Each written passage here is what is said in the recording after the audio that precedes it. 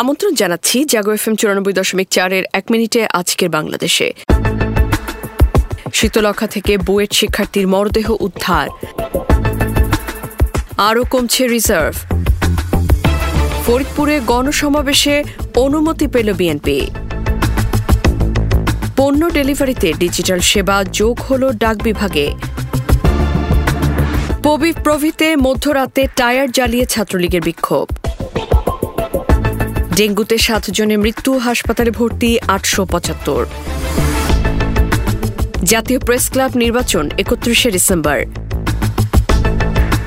Mini truck motorcycle মুখোমুখি সংঘর্ষ, নিহত 3। বনানী থানার ওসি সহ 16 জনের বিরুদ্ধে তাবিথের মামলা খারিজ। আজ পূর্ণ চন্দ্রগ্রহণ দেখা যাবে বাংলাদেশ থেকেও।